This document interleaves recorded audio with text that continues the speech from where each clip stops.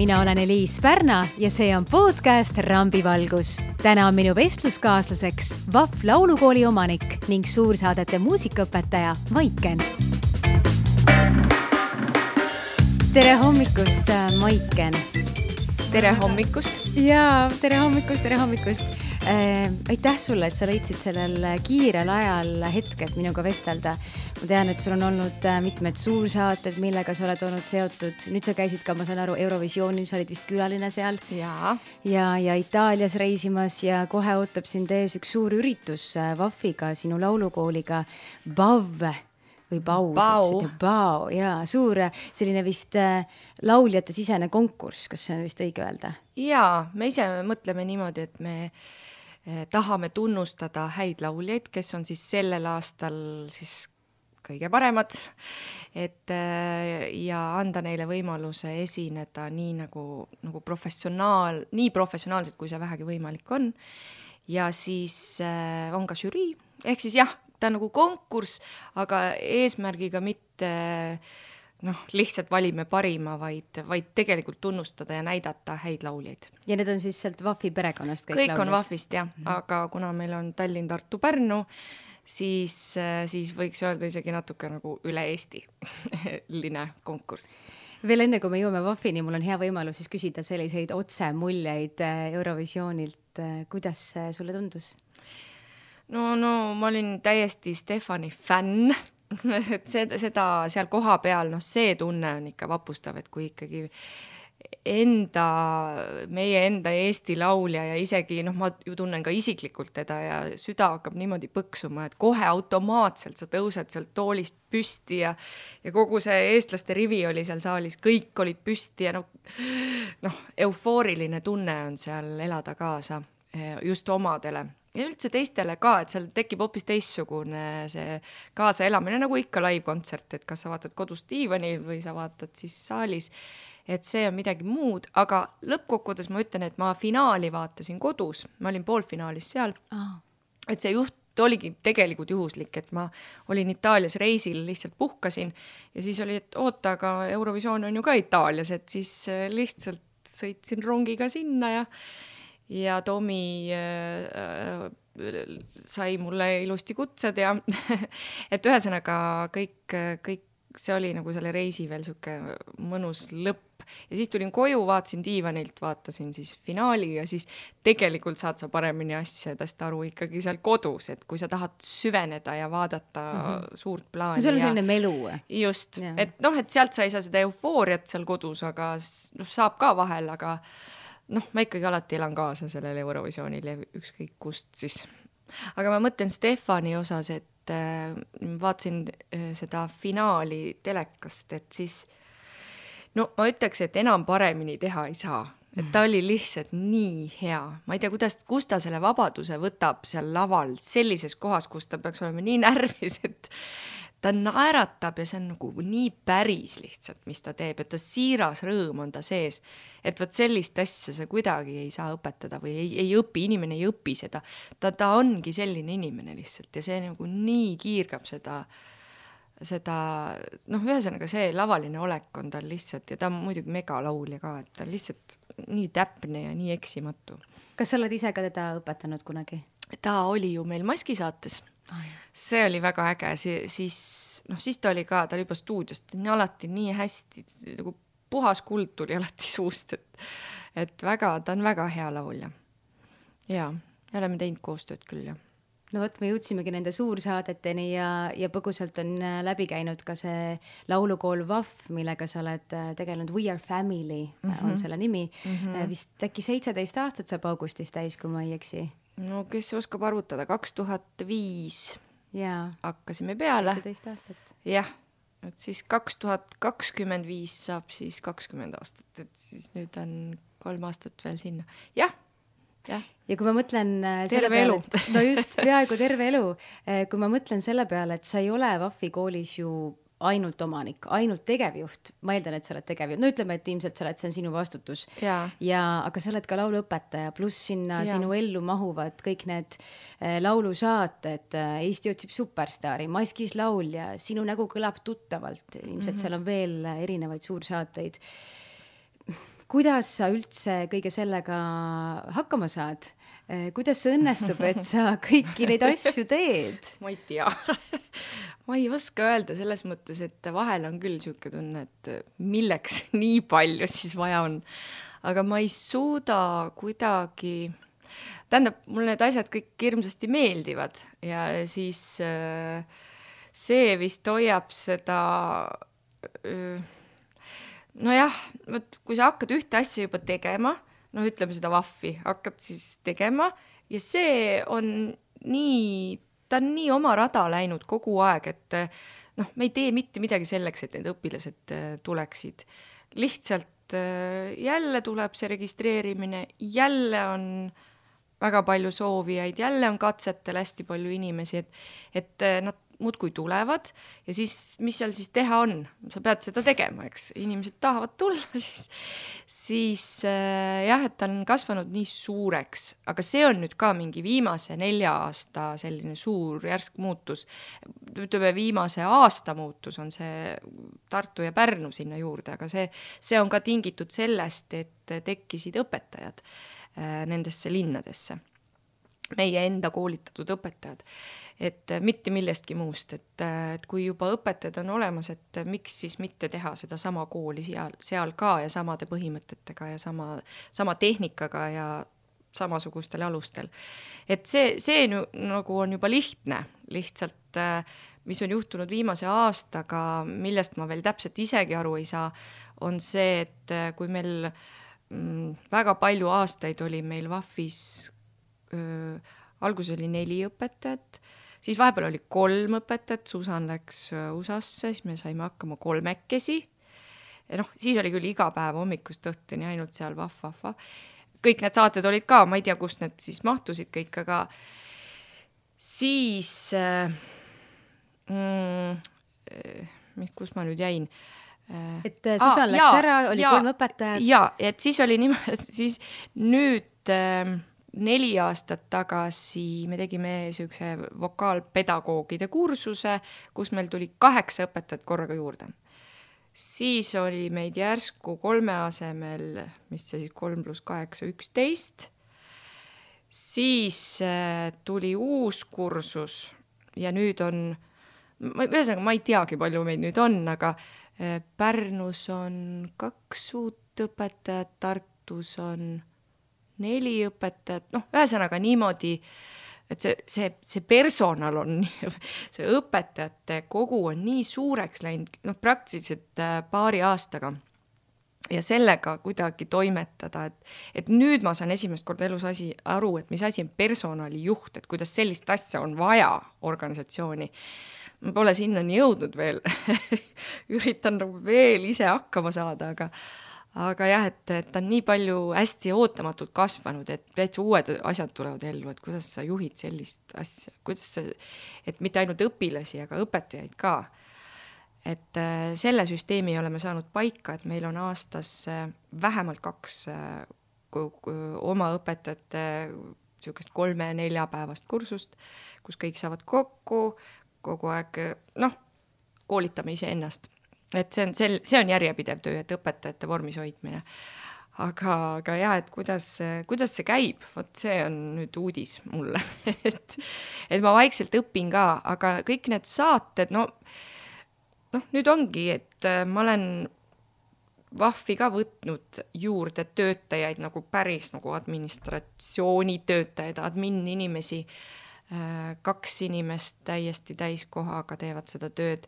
Varem tegin seda kõike üksi, et vaikselt olen leidnud endale abilisi, kes ka teevad ihu ja hingega ja täiesti nii palju on sellest abi nendest inimestest.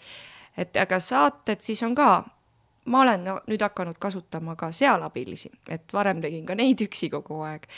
Et ega ei saa teha üksinda kõike, lõpuks kasvab üle pea.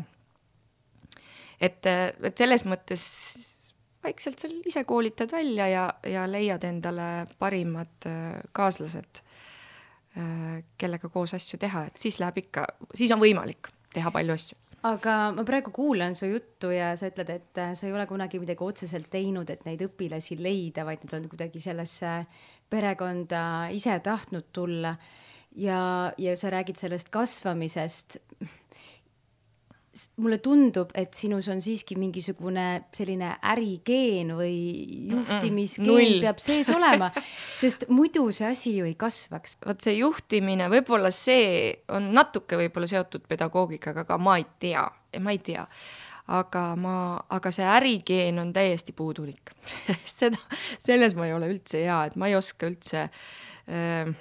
Ütleme nii, et raha pärast ma ei ole osanud kunagi midagi teha ja ei olegi teinud.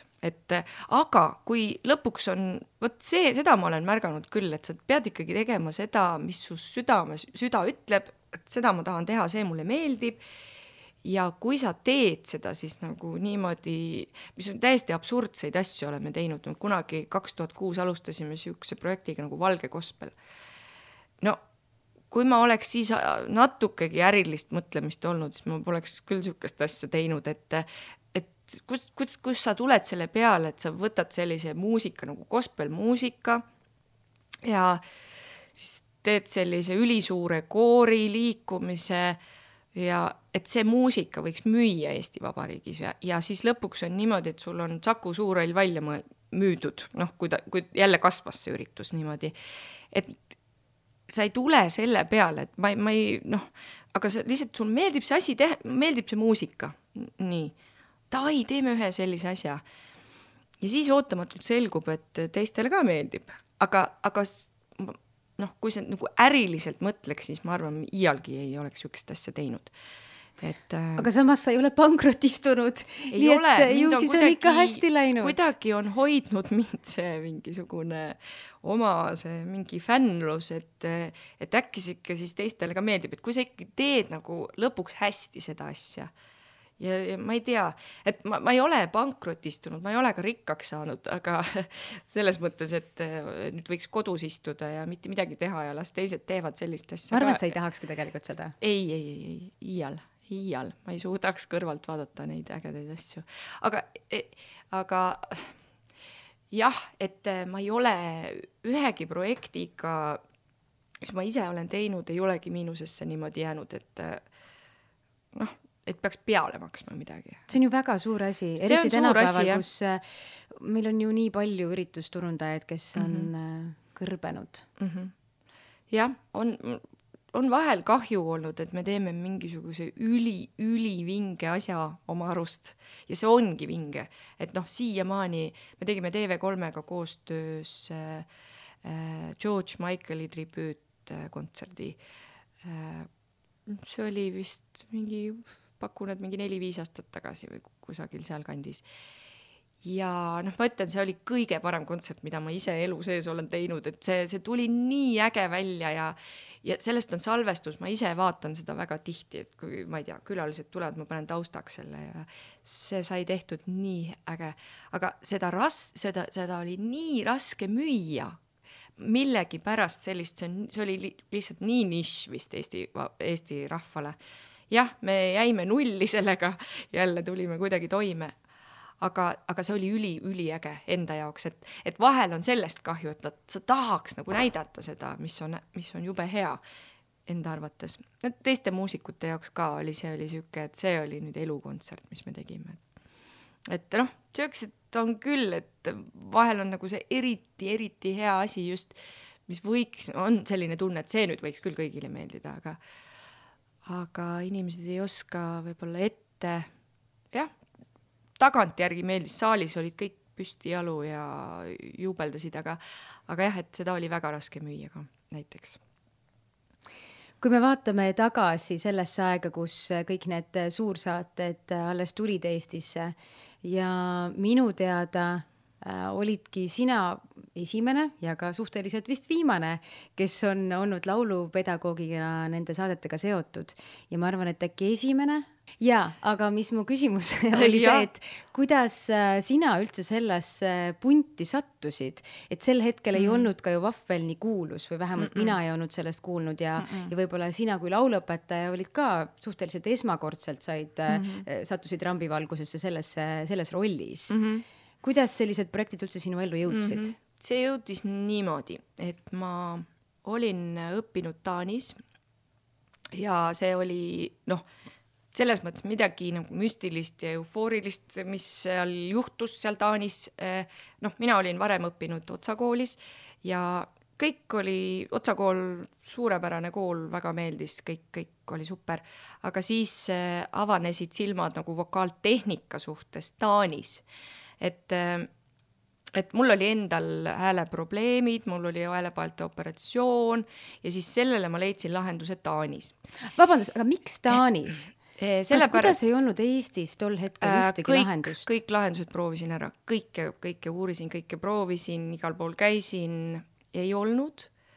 Ja ma arvan, täna on täpselt sama seis, aga lihtsalt täna on nagu, me teame, nagu vokaalpedagoogid teavad täpselt, mida tuleb teha mingitel puhkudel.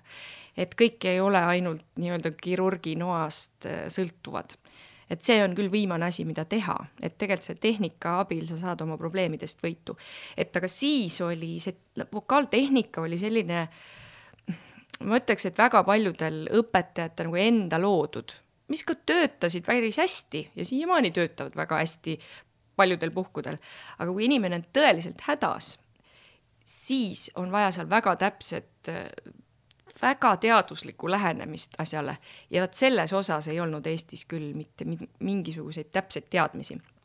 Ja siis oligi, ma uurisin internetist, internetti ei olnud ka niimoodi, et kõigil on internet kodus.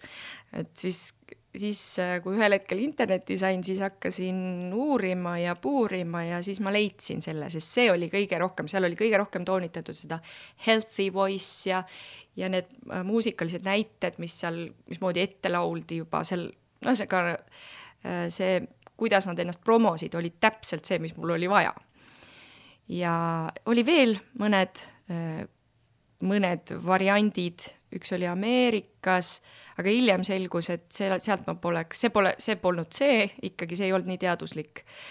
Ja siis Perdiga, ühesõnaga kõigepealt sai organiseeritud ta Eestisse, Katriin Sadolin, workshopi tegema, siis me veendusime kõik ja veel kord, et see on õige asi.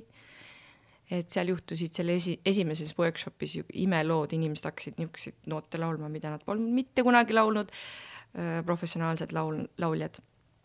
Ja siis me regasime ennast sinna kooli, mina sain veel süükstel mingitel eritingimustel, sest mul tegelikult ei olnud hääl korras. Aga see oligi põnev Sadolinile endale ka. Ja 1 aastaga kõik korras, lihtsalt sellised asjad hakkasid tulema endal ka suust välja, mida ei olnud ka siis kunagi kogetud, kui oli noor ja terve ja ilus selge hääl. Et ühesõnaga, siis saad aru, et okei, vastused olid seal ja siis me tulime Perdiga sealt Taanist ja hakkasime tegema kooli ja see jutt läks laiali lihtsalt. Need, kes käisid sealt, see oli nagu selline natuke nagu plahvatuslik. Et see on mingi täiesti teine lähenemine, täiesti mingi uued jutud, täiesti uued registrid avanevad ja uued kõrgused ja asjad. Et ju siis läks laiali ja siis ma mäletan, kui hakati seda Superstaari saadet tegema, et siis mind oli soovitatud siis Ruudule või Kaupo Karesonile mitmed eri poolt.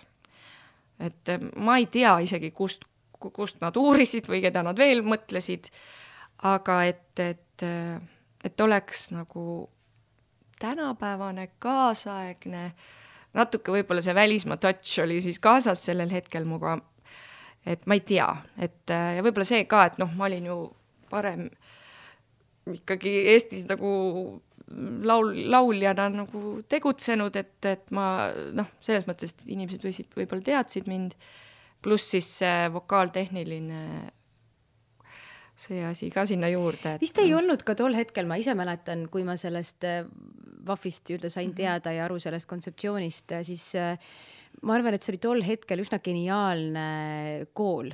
Ütleme, et üks asi on see vokaaltehnika, aga just selles mõttes, et lauljad said minna võib-olla otsakooli, mingit edasi jõudnud muusikaakadeemiasse, vist on Neino Elleri kool, eks ole, Tartus, ja mõned laulustuudiod võib-olla ka Tallinnas, aga sellist kooli, kus ma ei tea, teismeline või isegi natukene vanem saaks õppida sellist kaasaegset muusikastiili ei olnud. Ei ole vist isegi, ma ütleks, aga võib-olla praegu nii, aga täiskasvanutele küll väga palju ei ole jah, et seda ma vaatan ka, et näiteks Tartus, Pärnus, kõik see huviharidus lõpeb peale nii-öelda gümnaasiumit ära. Et väga vähesed koolitavad ka sealt edasi, aga seal on väga inimesi, nii palju huvilisi on lauljaid just peale kooli. Et meil on hästi jah, see täiskasvanud huvi on väga suur, et võib-olla ei olnud, jah, et hästi paljud Eestis on alati tegeletud muusikaga, koorilaulu, igal pool saad, ükskõik kus sa lähed, mine laula kooris. Ja siis, aga jah, et meie siis, jah, teistmoodi, jah. Aga siis, kui sa selle kooli tegid 2005 aastal, siis sul vist muusikapedagoogika haridust või pedagoogi haridust ei olnud, mille sa omandasid vist mõned aastad tagasi Tallinna Ülikoolis? Ei, mina nimetan kõige tähtsamaks pedagoogiliseks hariduseks Taanis 3-aastane vokaalpedagoogika kursus, mis tuli aasta hiljem, kui me tegime kõigepealt 2005 Perdiga 1-aastase kursuse, ja siis läksime 3-aastasele pedagoogikursusele. Seal tuli nagu seesama, mida me ise lauljana kõigepealt õppisime, saime ennast vormi, saime nipid, trikid, teada anatoomiast, kuidas süsteem töötab laulmise juures, saime selgeks, aga siis õppisime seda ka nii-öelda pedagoogi 3 aastat. Aga jäi väheks, läksid uuesti? Siis jah, siis läksime jälle Perdiga, Pert, ma ütlen vähele, Pert Pringi, sest kui keegi mõtleb, mis Perdist ma kogu aeg räägin, et kõik ilmselt teavad küll, et Perdiga me oleme lihtsalt nagu sukk ja saabas kõik koolid koos läbi käinud. Siis me läksime Perdiga Tallinna Ülikooli õppima siis kutsepedagoogikat. Ma ise mõtlen niimoodi, et see Taani oli nagu magistrikraad ja siis enne siis seda Tallinna Ülikooli bakat vastupidi siis järjekorras, et see oli selline, ma ei tea, ma ütlen niimoodi, et üllatusi väga palju juurde ei tulnud enam peale sellist, ma ise väga fännasin seda Taani pedagoogikakursust selle poole pealt, mida kui oleks võimalik muuta Eesti haridussüsteemis või siis kõrghariduses, vähemalt sellel erialal, kus mina käisin, et meil oli Taanis niimoodi, et me õpime mingisugust ühte teooriat, õpime selle ära, kogu teadus selle taga saab selgeks, ütleme mingi vokaaltehniline, mingi konkreetne hääle tekitamise viis, näiteks õpime selle ära, mis inimese organismis juhtub sel ajal, kuidas lihased peavad töötama, selle poole õpime ära ja siis igaüks peab saama selle selgeks ja siis me hakkame ringiratast 11 õpetama ja niimoodi 3 aastat, ja juhendaja on siis kõrval, et see protsess, et ühesõnaga meil peab olema ülipalju vahendeid, et igalt inimeselt see asi kätte saada ja lõpuks on see kiirus ka veel oluline, sest et ikkagi meil ei ole lõputult aega, et missugused, ühesõnaga see, kuidas meid seal ära trilliti ja treeniti Taanis, just see praktiline pool, teooria, aga nüüd kohe praktika. Ja mis ma mõtlen meil Tallinna Ülikoolis sisuliselt nagu õppisime ju sama asja, mis on nagu kutsepedagoogika, mingi kutse, meil on see laulmine, selle pedagoogika, aga mitte midagi sellist praktikat seal ei ole. Me õpime teooriat, me kuulame seda, teeme hästi palju esseesid, kirjutame ja õpimappe koostame, aga mitte iialgi me ei õpeta 11. See on, ja siis me lähme sinna mingisugusesse praktikakooli, mina käisin Elleris ja Otsakoolis, natukene, eluaeg ise juba olin õpetanud, et see oli ka juba siuke natuke poolnali minu jaoks. Et sa justkui sealt saad praktika, aga seal ka keegi sind ei õpeta. No ühesõnaga, mina ei saa aru, kuidas need inimesed tulles sealt ülikoolist koolis hakkama saavad. Ma ei saa sellest aru. Ma ei tea, kuidas saab lauluõpetaja selle haridusega õpetatud. Sa saad teoorias hästi palju targemaks, aga see on nii üldine lihtsalt, et ta ei jõua. Ja siis tavaline on see, et kui see õpetaja läheb siis sealt tundi, siis ta tegelikult teeb seda sama asja, mis tal meelde tuleb enda koolipõlvest, mis temaga tehti. Kogemusbaasil puhta. Just, et see, et kuidas, ja seal Taanis oli lihtsalt see lihtsalt, sa ei saa sealt läbi, kui sa ei oska ise seda laulda, neid asju teha, ja sa ei saa läbi, kui sa ei oska teistele seda selgeks teha. Ja kui sa ei tea selle tausta ja kui sa ei tea ohte ja nii edasi, et see on nagu see on nii suur treening 3 aastat järjest, et see oli nagu väga, väga teistmoodi. Ja pedagoogika ise ka, et me oleme ka harjunud ikkagi selle nõukogude kooliga, et see vahe on ikkagi see, et alguses oli nii võõras, praegu Eesti ühiskond on ka hästi palju muutunud selles õiges suunas, aga siis, kui me läksime nii palju aastaid tagasi, siis oli ju selline asi, et me olime harjunud otsima ainult vigu inimestes, et kui sa kuulad mingit lauljat, mida sa kuuled? Ahah, mustnoot, okei, et vahel juhtub ka perfektne esitus, siis on super, aga jah, et jääb madalaks ja hääl katkeb ja kähiseb ja sellised probleemid me leiame kohe kõik üles. Aga seal õpetati mõtlema täitsa teistpidi, et otsi nüüd need head asjad üles, alustame sellest, et too välja see, mis ta teeb hästi. Ja siis kõik need ülejäänud ta juba saab ise aru, et neid tuleb korrigeerida. Et seal keskendutakse sellele, mida sa teed hästi, see tuleb kindlasti alles jätta. Et mitte midagi ei tohi ära rikkuda nii-öelda, et see, mida inimene hästi teeb, ta peab seda teada saama. Ja see innustus, mis sellest tekib edasi ja edasi, ongi täpselt see, et kui sa laote ette talle, et kuule, võtame uuesti, see on lihtsalt nii must praegu see laul. Mis sest kasu on? Läheb nuttes koju ainult ja mõtleb, et ta ei laula puhtamalt sellest iialgi. Et selle asemel, see on jälle see põhiasi, et ära anna hinnangut, anna vahend. Selle asemel, kui sa ütled talle, et nii, pane käed külgedesse, surume küljed kokku, nüüd lükkad küljed välja, käed annavad külgedele vastu, proovi uuesti seda nooti. Ja kui tuleb paremini, kaob kähine ära, noot saab puhtaks, okei.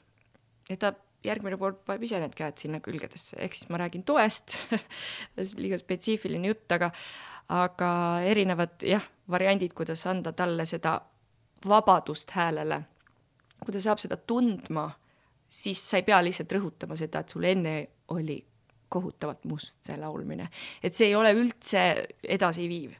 Ja sellised, seal on nii palju niisuguseid asju, mida meie ühiskond ei olnud üldse, ma ei olnud üldse harjunud sellise mõtteviisiga, et sa ei ütle talle, kui ta laulab valesti või et sa ei ütle talle, kui ta on, ma ei tea, ei, sa ei ütle neid negatiivseid asju, vaid sa annad talle vahendi. Sa räägid nii säravate silmadega kogu sellest koolitusest ja kõige sellest koolist ja sinu lugu üldse on, ma arvan, väga inspireeriv, et see on selline kaotusest leitud võit, et sinu enda hääleprobleemid viisid sind otsima mingeid erilisi lahendusi, milles sündis ilmselgelt kirg õpetada, tuli esile ja sa tõid Eestisse mingi täiesti uue nägemuse ja andes noortele tegelikult ju kommuuni. Ma arvan, et see kommuuni on isegi, muidugi lauluõpe on oluline, aga ma arvan, et see väga sõpruskonna tekkimine on ka oluline alus olnud. Aga selles loos on ka üks väikene tõrvatükk meepotis, et 2017 aastal mitmed häälepedagoogid ilmutasid siis Eesti Ekspressiga koostöös loo, kus nad ei olnud rahul selle kooliga. Ei olnud rahul selle kooliga.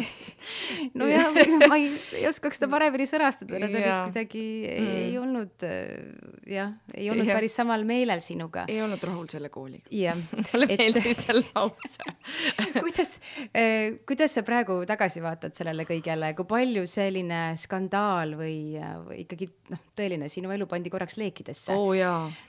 Kuidas see sind mõjutas? Ära räägi.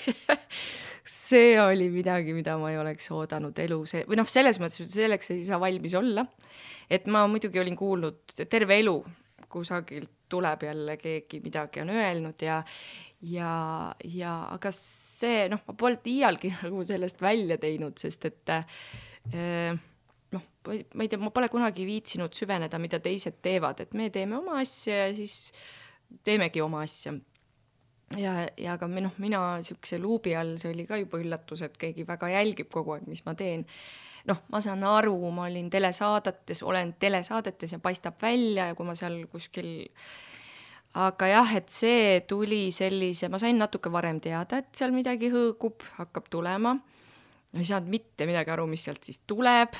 Igaks juhuks panin vaimu valmis ja siis, kui see päev tuli, et see artikkel saabus, siis niimoodi poole silmaga lugesin, mäletan täpselt seda hetke, et ma olin nii valmis, ühest küljest oli valmis, et nii, nüüd mu elu on läbi, et nüüd ma ei tea, mis seal siis kirjutatakse, et äkki mõni inimene on hääle kaotanud ja ma loen sealt ja ma pole kuulnudki sellest midagi ja võib-olla keegi on kaevanud mu peale midagi ja mõni laulja. Ja siis loen niimoodi poole silmaga järjest julgemini hakkasin lugema, sest et seal ei olnudki mitte midagi kirjas. Seal oli hästi palju poldis niimoodi rasvaselt trükitud staaride nimesid. Jüri Pootsman, Taukar, kes ka tõmbasid nagu tagajalgadele kohe pärast seda, et miks mu nimi seal on. Et seal oli lihtsalt ära loetletud, ma ei tea, inimesi, kes on Superstaari saates käinud ja mingi selliseid asju. Ja siis et ma ei mäleta isegi, mis seal siis lõpuks oli.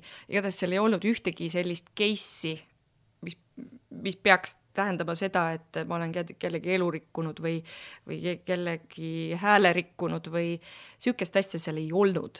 Ja siis ma lihtsalt, see oli siuke, okei. Siis läks lahti, see üks päev oli, see oli lihtsalt uskumatu päev. Et 27. veebruar 2017, et seal oli niimoodi, et saatsin VAF-i õpilastele samal päeval välja kirja, et õhtul kell 6, hommikul tuli see plahvatus ära, õhtul kell 6 saame VAF-is kõik kokku. Ei olnud vaja selgitada. Saad aru, see terve see kool tuli sinna kohale, seal tuli nii palju inimesi ja siis kõigil silmad niimoodi märjad nutavad. Siiamaani tuleb meelde et siis lihtsalt mida inimesed sel hetkel, kuidas nad hakkasid kokku hoidma selle VAF-is. Mitte üks inimene ei läinud ära. 3 päeva hiljem olid meil katsed ja selle 3 päevaga 3-kordistus soovijate arv VAF-i. Ehk siis see oli nagu vastupidine reklaam. Ja siis lauljad, kes siis, ütleme siis niimoodi, lihtne selgitus on selline, et kõik need, kes seal sõna võtsid seal artiklis, ei ole mitte ükski inimene käinud VAF-koolis. Ei ole ükski inimene saanud seda tehnikat. Keegi ei tea, millest nad räägivad.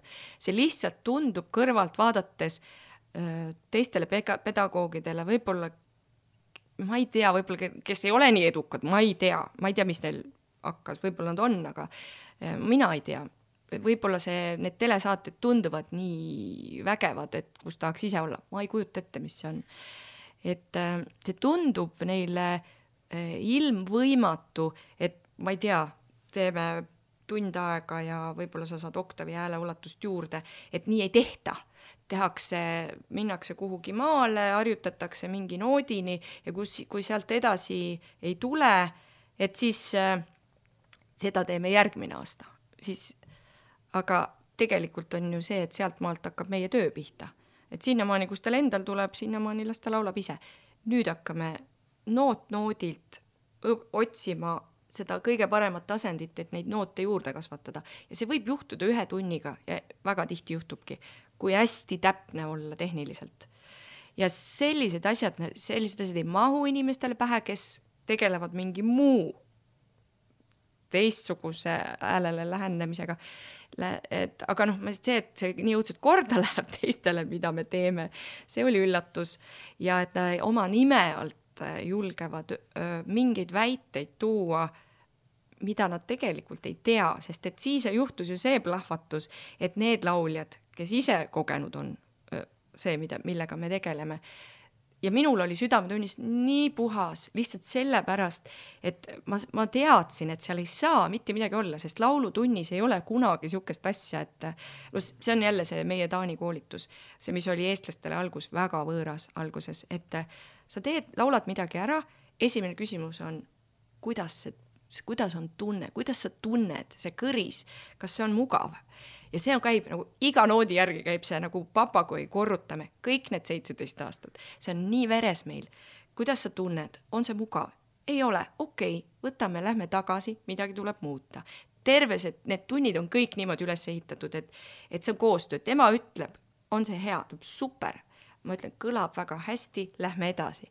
Ja niimoodi see käib, mitte iialgi ei käi see kuidagi teisiti. Sa ei saa inimest vigastada. No vot, aga sealt edasi ikkagi sa võid ju mõelda, et keegi läks koju ja tegi kõike valesti ja siis pärast ütleb, et sina tegid mulle midagi valesti. Et lõpuks sa ei tea, eks ole, mida keegi kuskil oma peaga edasi teeb. Aga see, mis meie vastutusalas on, seal ei saa juhtuda selliseid asju, mis seal kirjutati, et mida me rikume inimesi. Ühesõnaga, mis seal iganes oli, see süüdistus oli umbes selline, et sa rikud kellegi terve Eesti tervist või ala midagi sellist. Et see oli nagu natukene nagu üllatuslik, aga see lauljate vastutorm oli lihtsalt nii liigutav, et ma ei ole kunagi saanud sellist laviini, ütleks, et see üks artikkel, las ta oli, aga sellist kiidulaulu lauljatelt või see, kus järsku ma sain alles teada, et mis must päriselt siis arvatakse lauljate poolt, et see oli midagi nii ülevat, kuidagi see pöördus nii teistpidiseks. See oli siuke mingi eufooriline mitu nädalat, ma olin lihtsalt ainult kuskil, et palun lõpetage, ma ei suuda seda tänu või seda kiitust või oska seda vastu võtta. Et tead, seda tuli. Ja see pöördus, 1 päevaga see pöördus täitsa teistpidi ümber. Taaskord mulle tundub, et see kuidagi kuskilt universumist või kust iganes on vist antud sulle ikkagi see tee kõndida ja mis iganes need sattumised sinu teel on olnud aina nagu seda rada, selle lennutõusurada, vaata need valgused, kui löövad aina säravamalt põlema, et sa saad oma seda rada kõndida. Ma ei tea, lihtsalt seda ei ole võimalik, saad aru, kui sa ise tead, mida sa teed ja su õpilased teavad ja see koostöö on suurepärane ja meil on nii, ma ei tea, mul ei ole kellegagi olnud mingit sükest, et kuule, mulle see ei sobi või et see lihtsalt inimesed ju suhtlevad ja kellele ja kõigil ei saagi sobida kõik asjad. Kõigil ei saagi sobida kõik asjad, aga kõik ei pea laulma ühtemoodi. See on ka ju, et okei, sa tahad laulda niimoodi. Okei, davai. Ma võin vahel soovitada, et võib-olla proovi seda moodi ka. Aga sa ikkagi ise valid, mis sa teed. Kas aastaid hiljem nüüd olete te nende samade muusikapedagoogidega kuidagi kohtunud, ma ei tea, rääkinud, arutlenud nendel küsimustel? 0. Enne seda mitte, pärast seda mitte. Et ma olen sattunud niimoodi silmapidi kokku, ma arvan, 1 ja siis selline tere ja siis ja ta on põgenenud kohe, kui mind nägi. Selline, ma ei tundnud tegelikult neid inimesi ju üldse praktiliselt, et seal oli, mõni inimene oli, aga ma ei puutu absoluutselt nende inimestega kokku. Nemad ei tea minust midagi, mina ei tea nendest midagi. Seal keegi arvutas kokku, et kõige noorem inimene sellest nimekirjast, pedagoogide nimekirjast on sinust, ütles mulle, et on sinust 20 aastat vanem, ehk siis täiesti teine põlvkond. et võib-olla nagu seda ongi kuidagi raske ikkagi üle elada, et ikkagi uued põlvkonnad toovad võib-olla vahel mingeid uusi tuuli kaasa, et ei tea. Kuidas on lood sinu enda laulja karjääriga? Kui palju sa sellega üldse tegeled või? No jälle 0. Sellist asja nagu minu laulja karjäär praegu puudub, seda ei ole. Ja see on... See sõna nagu karjäär, laulja karjäär, ega ma seda ei taha ka, aga aeg-ajalt laulmine on väga, väga meeldiv, väga tore. Et tahaksin rohkem laulda, aga jah, elukutsena ma seda praegu ei valiks. Et mul see meeldib väga, mis elukutse mul praegu on. Viimane kord ma arvan, et kui me kuulsime sind avalikult esinemas, oli 2014 aasta Eesti Laulul. Jaa, võis olla. Ja seal oli sul enda kirjutatud lugu, kusjuures ma eile kuulasin seda lugu, no issand, ja ma terve õhtu muudkui käisin mööda kodu ja laulsin seda lugu ja ütlesin oma abikaasale, et issand, kui ilus lugu ikka. Okay. Ja ma mäletan seda väga hästi, sul oli selline lilla kleit ja sa nägid nii fantastiline välja. Ja tõesti, ma ütlen ausalt, ma niisama ei tee sulle komplimenti, vaid see oli see, kus ma tundsin tol hetkel ja ka eile seda meenutasin. Ja ma tean, et see lugu oli väga isiklik sinule.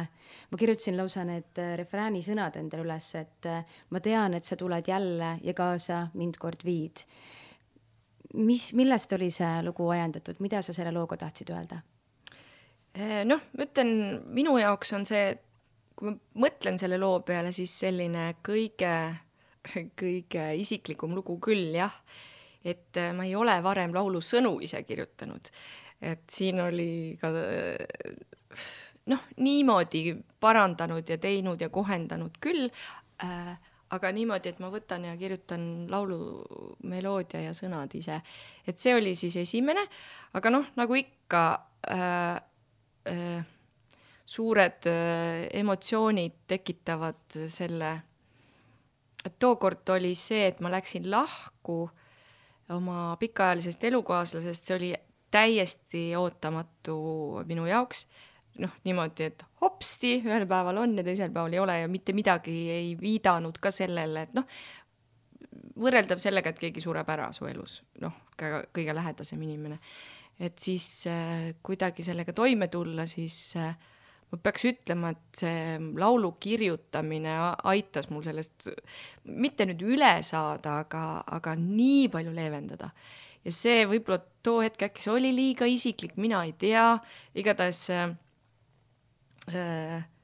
hiljem on siiamaani jälle sa küsid siukseid küsimusi, mis jälle tekitavad siukse klombi kurku, et mitte see enam see lahkuminek, aga just, et see lugu või see loo lugu või see aeg, et see oli selline, et see võttis nagu tähelepanu nii mujale ja ma tegelesin selle looga. Minu jaoks laulmine sel hetkel oli jälle uus asi, sest ma ei olnud sellega nagu sellisel suurel laval ammu enam tegelenud.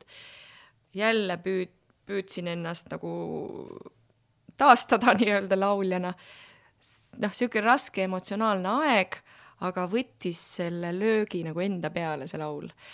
Ja oligi kuidagi, ma ütlen, see oli nii palju kergendav asi, et ma ütlen, et see laulmine, see muusika üldse on tegelikult teraapiline asi, tegelikult ongi. Et väga, mingitel hetkedel, kui oligi raske olla, lihtsalt jõuga lähed sinna klaveri taha, hakkad tegema ja jube hea hakkab. Tõsiselt, et seda ma kogesin seda laulu tehes ja kirjutades väga-väga ehedalt, et see nii aitas mind lihtsalt. Ma tean seda omast kogemusest ka, mina olen mõned sellised raskemad hetked just laulu kirjutamisse nii-öelda valanud ja kuulanud pärast neid salvestusi järgi, et kus ma seal klaveri taga pooled sõnad tulevad, pool on nutad, siis jälle natuke, siis jälle kirjutad ja tegelikult need lood on, ma arvan, et ühed parimad lood, sest seal on nii palju emotsiooni. Mulle endale tundub sama, jah.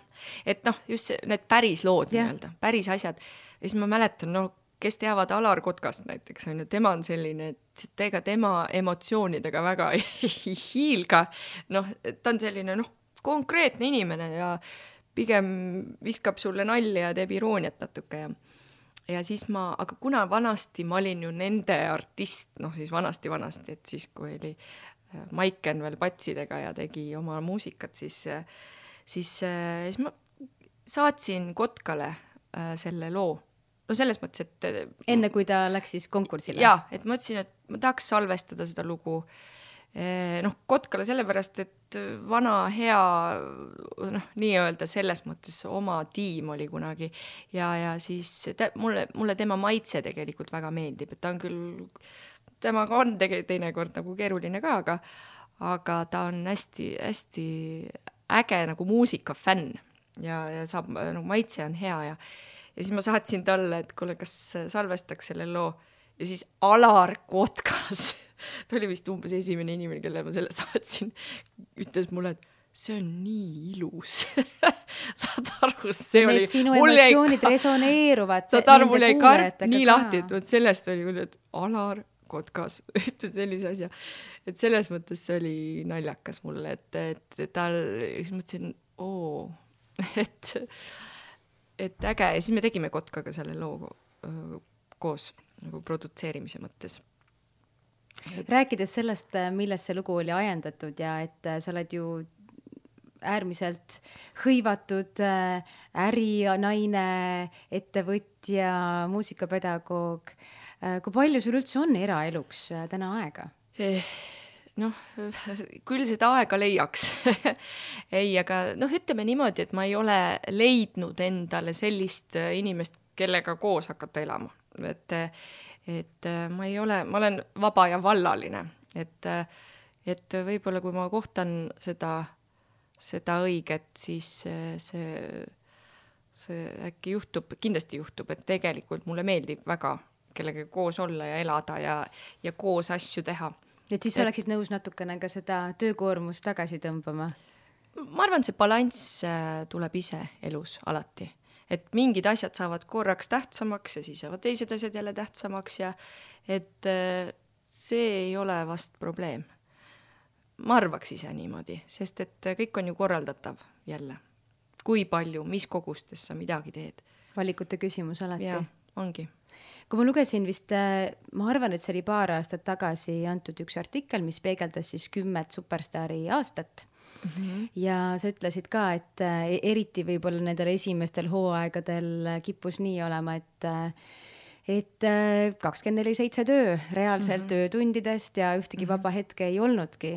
Kuidas sa selliste pingeliste olukordadega hakkama saad? Et mis on sinu need leevenduskohad ja kuidas sa ennast aitad? Ma ei tea, mul on niisugune tunne, et kõik, mis puudutab tööd, et seal mul on asjad hästi kontrolli all või selles mõttes, et mulle meeldiks, et need asjad oleks ühe korraga, et ma saaks süveneda ühte projekti korraga, aga seda tavaliselt ei juhtu. Aga ma olen õppinud kuidagi niimoodi, et ma muretsen ühe asja pärast korraga. Et kuigi neid asju on palju, aga homme muretsen selle teise pärast, et ma nagu teen endal lahterdan selle ära, et täna selle pärast ma ei pea üldse mõtlema midagi, et üks asi korraga, millega ma tegelen. Et selles mõttes ma arvan, et töö mõttes ma suudan hallata päris paljusid asju korraga ja see ei tekita nagu mingisugust ülemäärast stressi, et ma lahterdan nad mingisuguses asja ära ja teen endale mul on siuke aastaplaan, et see aitab hästi palju, et mul on kõik asjad korraga ühel lehel, nagu kogu ühe aasta kalender, et ma näen ära siia kuhugi, selleks ettevalmistuks on vaja sinna, ühesõnaga siuke suure pilt, seda suurt pilti tuleb kogu aeg kõrvalt vaadata, et saada hakkama nagu selle tööeluga.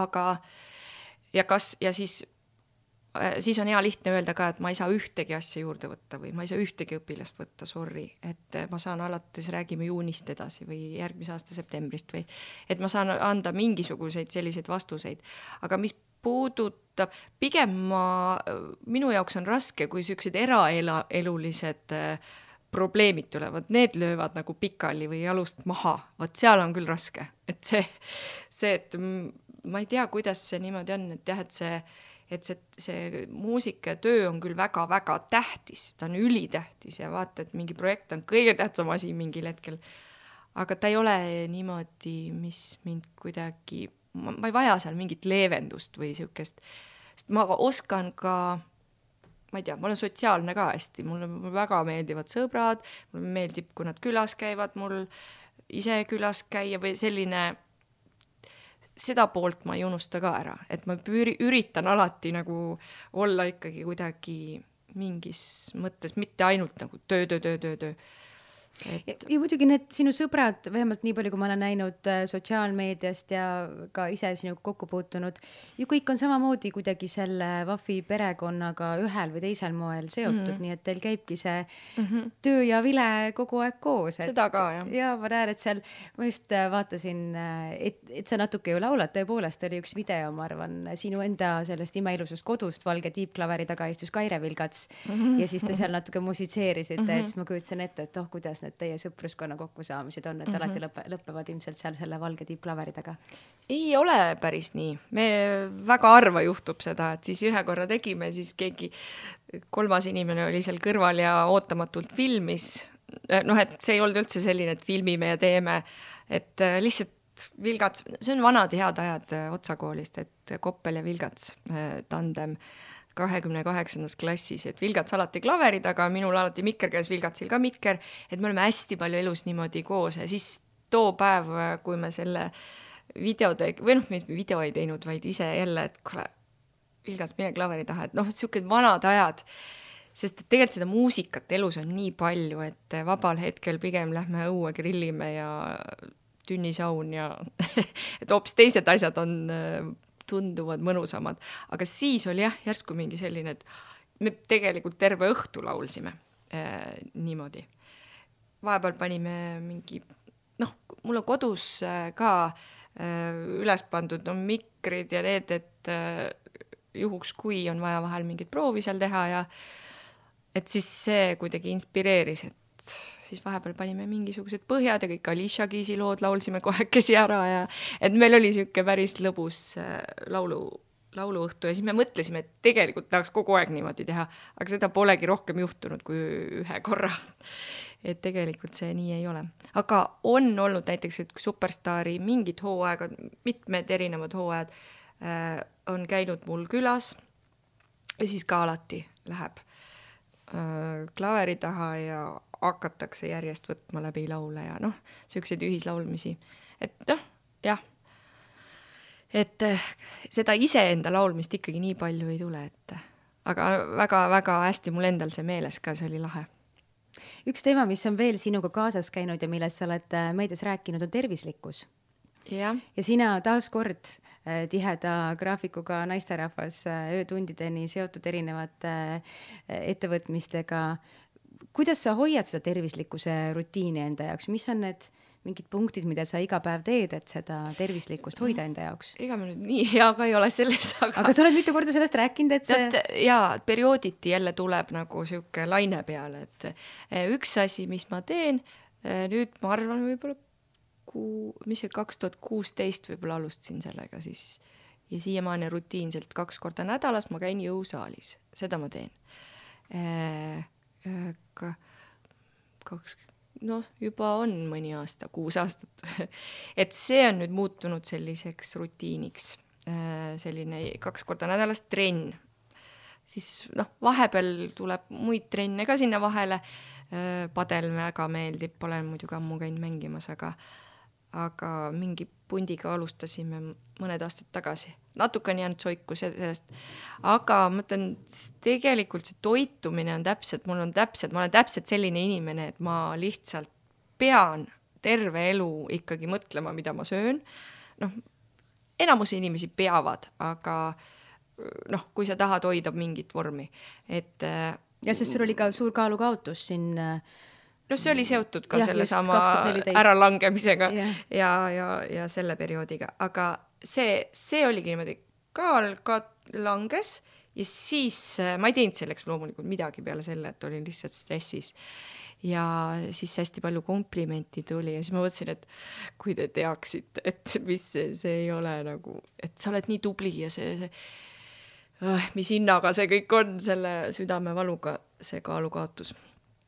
Et keegi ei valiks seda teed, aga siis oli lihtne võib-olla 3 aastat ma lihtsalt ei teinud mitte midagi, et olin täpselt ühes kaalus kogu aeg.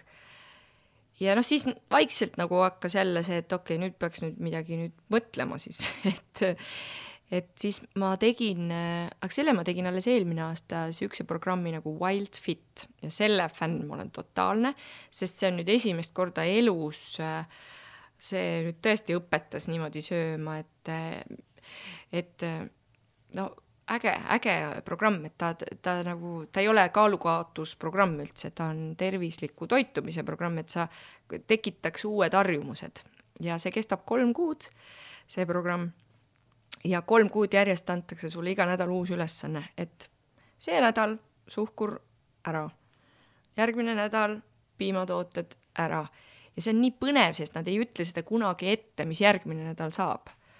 Siis tuli see, et kohv ära, siis oli selline peavalu, ma olen eluaeg kohvi joonud, nagu mul pole sellist peavalu mitte kunagi olnud, et noh, mul oli kõik, ma olin nii haige lihtsalt ja see oli võõrutusnähud kohvist näiteks oli selline asi, et no järjest selline programm 90 days on see Wild Fit program, et inglise keel, no seal saadetakse sulle iga hommik video,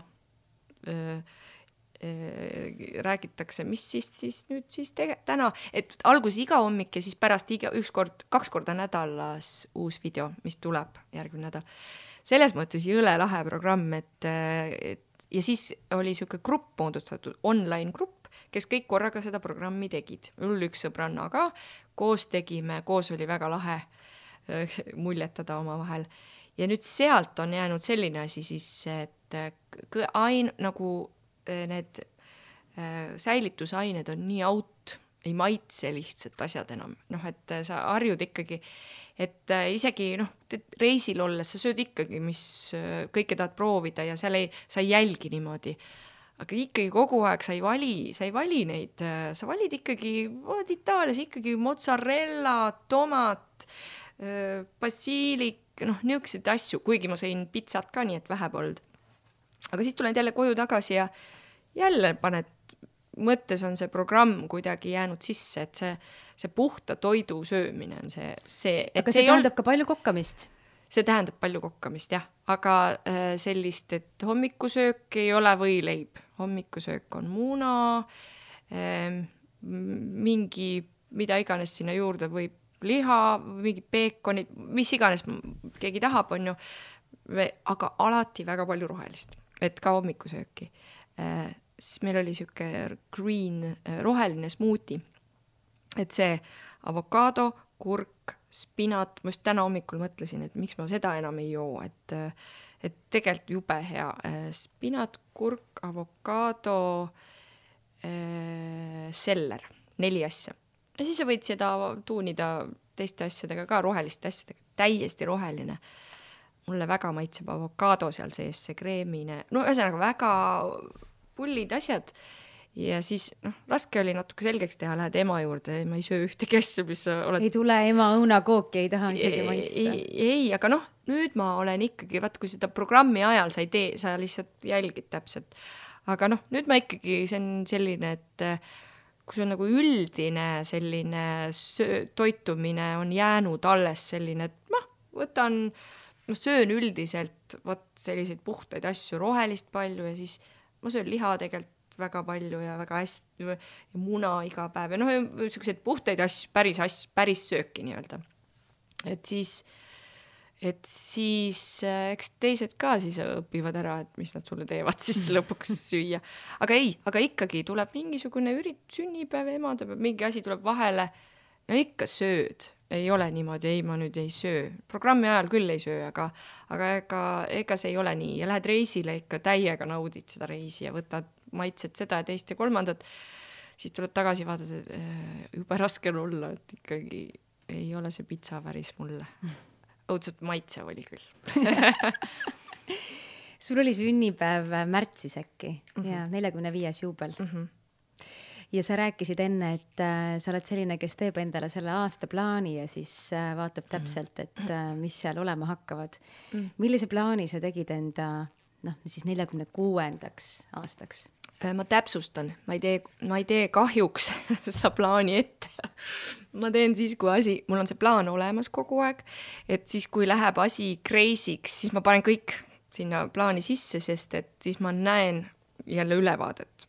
Et enamasti ma igapäeva asjad panen ju oma telefonikalendrisse, aga et hulluks läheb, mitu suurt asja korraga, siis kõik on seal eri värvidega, peab olema eristatav ühe selle all.